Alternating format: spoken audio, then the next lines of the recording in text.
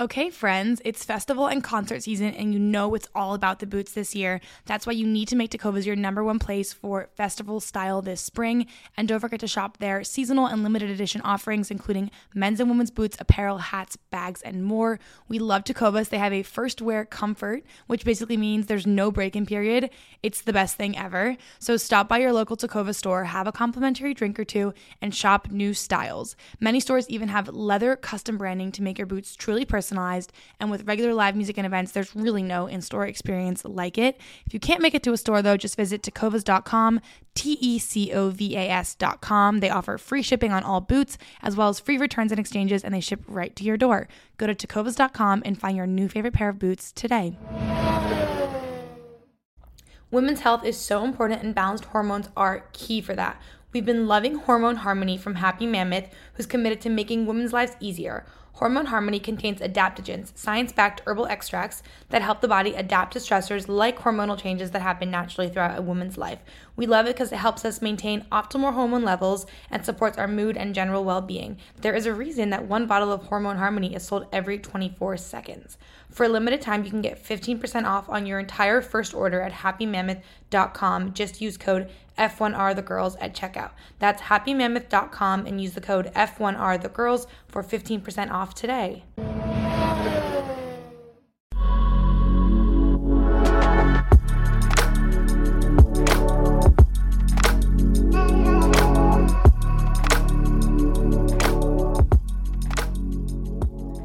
Hello, everybody. Welcome to this month's installment of For the World, our sustainability series focused on everything motorsport and the environment. Today's topic is all about the 2026 regulations. What are they? How they relate to sustainability? What are the debates and controversies, of which there are many, of course, and what is still up in the air? For a refresher on the current regulations, tune in to our Downforce, Dirty Air, and DRS episode from last April, as well as our 2023 regulations refresh from February. And with that, we'll dive into what's coming in 2026. I'm Tiggy. I'm Sarah.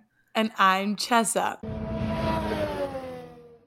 All right, let's talk a little bit about the why behind these regulation changes are happening. Even though 2026 does seem far away, we know teams are always thinking ahead, and it's definitely already a hot topic of conversation. So why now, and what are the main drivers behind the 2026 regulations? Yeah, it does seem far away, but it's definitely rapidly approaching. So the FIA published the regulations for the 2026 engines last August, and there's quite a long and technical PDF that spells it all out if you're interested in that kind of thing. But long story short, this will be the biggest overhaul to the rules since the introduction of the V6 turbocharged engines back in 2014. Wow. And throughout F1 history, regulation changes really have typically been undertaken for two main reasons. So one, to improve safety, which we all know and love, and two, to limit costs. And that's still the case for 2026, but a big and more recent driving factor for this is now sustainability, given F1's desire to be carbon neutral by 2030. So for 2026, there are essentially four key pillars that F1 is aiming for with these changes. Number one, environmental sustainability. So think sustainable fuels, more electric power. Number two, financial sustainability, which includes a power unit specific cost cap, other cost saving mechanisms, which we'll talk about. Number three, attractive to new power unit manufacturers, which we've already seen succeed with new entrants like Audi and Honda. And number four, which is, I think, the fun one, maintaining the spectacle. So I love it. Keeping the V6 engines, the power, the noise. We will dive into all these and unpack them. So the first pillar is all about environmental sustainability. The first key aspect here is the use of 100% sustainable fuel. So as a reminder, right now F1 cars use 10% ethanol fuel, but we'll be transitioning to 100% sustainable fuel for 2026. For a deep dive on that, listen to our For the World episode from June 8th called What is Drop-in Sustainable Fuel? We'll get you all the details you need to know. The second aspect of this sustainability component is using even more electrical power. So for the engine, some key things are staying the same. There's still going to be turbo V6s and will still produce the same amount of power, which is about 1,000 horsepower. But what's different is that they're getting rid of the MGU-H entirely, one part of the power unit. And instead, the engines will rely on a much more powerful hybrid system than what exists currently. And for a bit of a deep dive into power units and what MGU, H, and Ks are, listen to our episode on what is a power unit from July 2022. It's on the back end of the French Grand Prix preview. Yeah, exactly. So the goal is same power, but larger proportion of that derived from electricity. And what they're aiming for is about 50-50 internal combustion engine and electrical power. For context, it's about 80-20 right now in favor of ICE. And we'll get to the debate around that later, but just to put some numbers around the electrical component, the future MGUK in 2026 will almost triple the amount of electrical power produced by today's hybrid components. So right now, 120 kilowatts of energy are currently deployed by both the MGUK and the MGUH. And the goal for 2026 is for the MGUK to produce around 350 kilowatts. On its own. And exactly, on its own.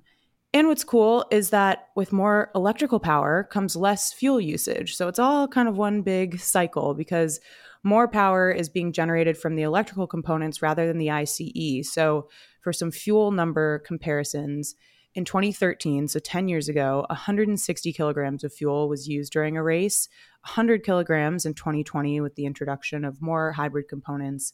And in 2026, the goal is 70 kilograms of fuel used during a race. So it's a big difference. Yeah, it's so much better to be able to see the comparison numbers to see how much of a difference it's making. And yeah, this segues nicely into another aspect of the regulations, although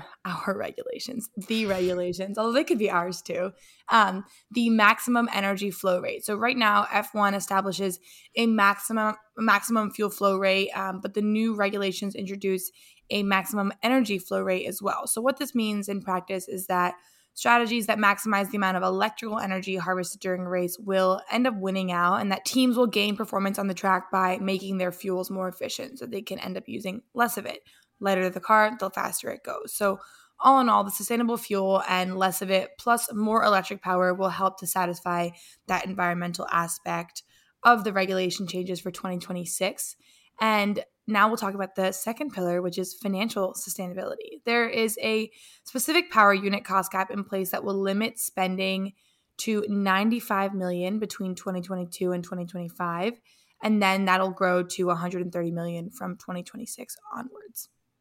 And a big factor that helps teams on the financial front is getting rid of the really expensive MGU-H, which has been controversial for a long time. It's been an inhibitor for potential new engine suppliers since it doesn't have road relevance for suppliers that have road divisions of their business. F1 is also attempting for more part standardization, which will lower costs across the board. So what is the point of all of this besides saving money? This brings us to that third pillar, which is making F1 attractive to new power unit manufacturers. A big goal of these new regulations was to encourage new manufacturers to enter in two different ways. First, by lowering costs and leveling the playing field. So this is hoping to make power units cheaper to design and build and simplifying the current engines.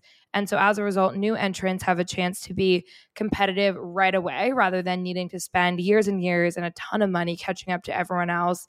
And getting rid of the MGU-H was apparently a requirement from Audi and even from Porsche, who's no longer joining F1. So that's a big component here. Wow. Yeah, it's super interesting. We'll talk a little bit about the debate of how much F1 should be catering to like the automotive industry as a whole, but I find it super fascinating. But the second part of this, the attractive to new power unit manufacturers, that I think is so thrilling and really has major potential to impact our world beyond F1, is the alignment and the synergy with manufacturers working towards their own sustainable and electrification technology. Like we said, it's kind of an interesting push and pull of F1 often spearheading innovation, but also needing to follow the wave of the automotive industry to a certain degree, much of which, as we know, is now pointing towards hybrid and electric. So think Honda, think Audi, even Alpine and their big electrification plans. We know that's true of a lot of the teams on the grid, Mercedes, etc. We've said it before, but basically, F1 can be a big R&D lab for these companies. Honda was directly quoted saying their reason for coming back is essentially just that. So now there will be 6 engine manufacturers on the grid in 2026. So we have Alpine Renault, Audi Sauber, Ferrari, Honda, Mercedes, and Red Bull, who is partnering with Ford. So this is more than F1 has had since 2008, which is crazy. It feels like there's a lot of players in the mix, and I wonder if over time a few of them are going to end up winning out, and it's going to be like up and down in terms of the number of them. But cool to see so many trying for it right now. All right, let's finish up with the last pillar. This is the fun one, maintaining the spectacle, the circus, all the fun and glam that is F1. So essentially what we take maintaining the spectacle to mean is keeping the V6 engines, keeping that really high caliber performance, the speed and the sound, while at the same time not compromising on carbon footprint. So kind of like trying to balance all of these different things. There was already a controversy and complaints over the switch from V8 to V6 in terms of lower noise, but keeping the V6 engines should hopefully satisfy our F1 purists to some degree who need to feel it in their chests. I think like we've had this conversation with a lot of people. I had never went to a race with V8, but even V6, when the cars come by, it is like fully exhilarating, and I can't imagine my body could take a V8. So I'm happy with the V6. Yeah, and there is still some debate over the fact that more electrical power will mean quieter engines. That's a lot of things that you see in like Formula E. It's quite quiet, but only time will tell. And there's still a hope that F1 can have the best of both worlds. And of course, there are a lot of debates on the reality of that, but I think we're very optimistic. One thing that's super interesting is Stefano Domenicali in the past couple weeks has been making the rounds saying that he is positive that the new 2026 cars are actually going to be louder than the current generation, which is super interesting. He was basically saying it's a combo of the V6 and kind of the way the actual engine and cars are designed. They're really trying to keep the noise, again, just for kind of this fan experience. And he mentioned understanding that it's really, really important to the fans. So that's something they're keeping in mind here.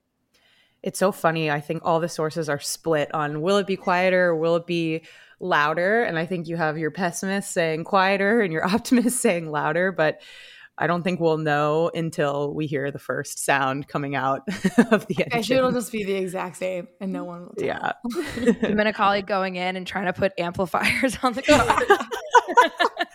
He's sliding that into the regulations written in. If your engine is quieter, it doesn't count. But it gets to this point that there's, I think, a general feeling in much of the world that lowering carbon footprint lowers living standards or lowers like entertainment, and in the case of F1, like taking measures to decrease the carbon footprint really decreases the entertainment value in some way. But the goal with these regs, which I think they've done a really elegant job of doing, and especially with sustainable fuel, is really to have the best of both worlds and kind of refute that. So I'm optimistic. But before we get into some of the debates, one more thing to mention here is safety. Like we said earlier, throughout F1 history, the goal has been for regulation changes to improve both safety and cost. And these regulations are hitting on both. So we explained the financial piece, but on the safety point, with the MGU-K now enclosed in the chassis next to the battery, next to the CE, the control electronics, all the high voltage equipment will be within the safety cell, which should make for an even safer car than we have currently. So there's also talk that maybe the cars will be smaller, even if not much lighter, which could potentially contribute to safer, maybe better racing, but we will have to see, which brings us to the controversies. Yeah, so for the challenges and controversies, like we were saying, with more reliance on the hybrid system, there is concern among some fans that noise will be quieter. A lot of fans were really hoping that the use of sustainable fuel would mean a return back to a greater cylinder engine like a V8, V10, even a V12. But F1 really put a stake in the ground that no more fossil fuels will be burned in F1 because of the new regs, which we love to see. Another potential concern about the 2026 regs is racing related. Some people are concerned that the car won't be able to recharge the battery enough over the course of a lap to maintain consistent deployment, which potentially could affect wheel-to-wheel racing, have an impact on drag, and potentially more. Yeah, in the ever entertaining rivalry between Christian and Toto, which we are always here for, they have differing views on the 50-50 electric ICE split. So Christian wants less power generated from the electrical component, arguing for even a 5 to 10% reduction in favor of more ICE power. He thinks that will help racing and the quality of it. Meanwhile, Toto says there's, quote, zero chance that the regulations will change now that manufacturers have already signed up. Vasseur, a Ferrari, chimed in as well, because we always need the trifecta. Said they need to figure out if the potential impact on speed and on racing warrants a small change in the 50-50 balance in favor of more ICE power. But as with anything, this is kind of what we were getting at before. There's debate over how much F1 really should or shouldn't be letting the broader automotive and road car industry inform their rules and regulations, which I find interesting given most F1 teams are owned by car companies.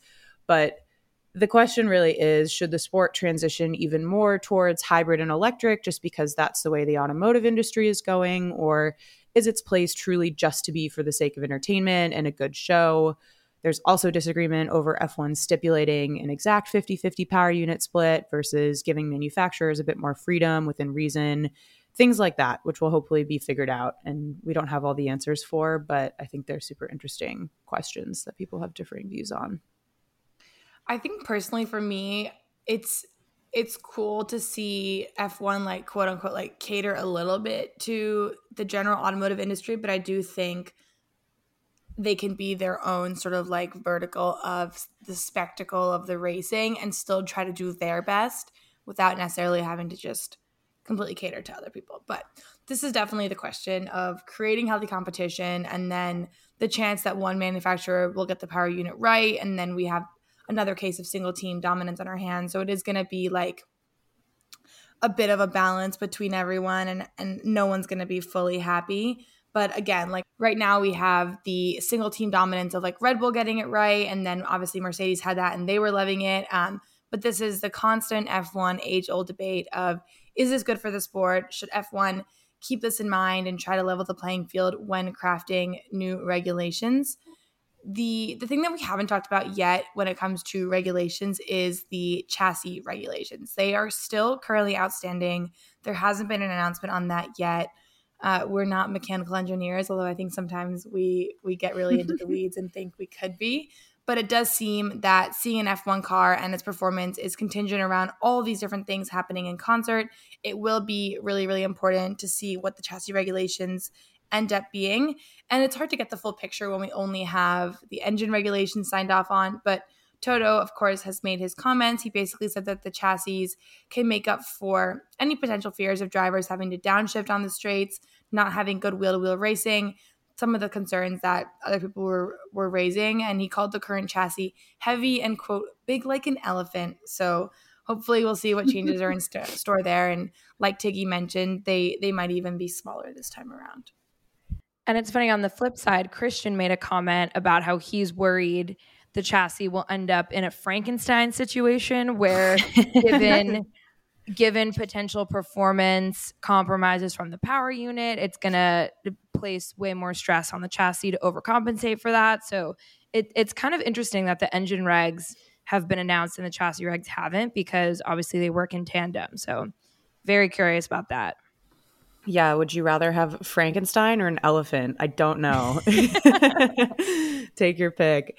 One last note before we hit a couple of sustainability headlines and sign off is the question of how effective these regulations are in terms of improving F1's sustainability impact and getting towards carbon net zero. So as we've talked about before, the bulk of F1's carbon footprint comes from logistics and travel, and really less than 1% is coming from the actual cars. There are only 20 of them after all. But what we think is really the bigger, more important point is the ripple effects more broadly. You have these big manufacturers and automotive companies developing electrification technology. You have oil companies developing sustainable fuel, and really all as a direct result of these 2026 regulations. So in my opinion, even though people throw around the 1% number a lot, it has the potential to be hugely impactful on the automotive industry as a whole. So I think that's a point in favor of F1 following the automotive industry to a certain degree. If we want sports to actually improve our planet and our world, they do have to keep these things in mind, you know, not compromising on entertainment too much or you won't get an audience, but I do think they're towing the line well. So.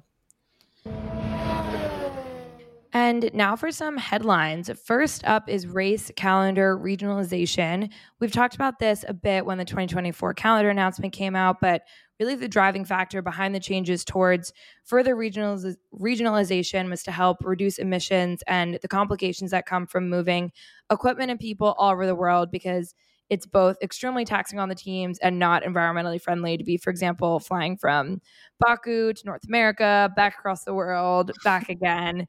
So for next season, they've at least attempted to take a stab at this. Some key highlights: Australia, Japan, and China are now grouped together, and Qatar and Abu Dhabi are paired together. There's still a long ways to go. For example, there's a huge trip from Vegas back to the Middle East, which is basically covering half the world, but definitely some good forward progress here.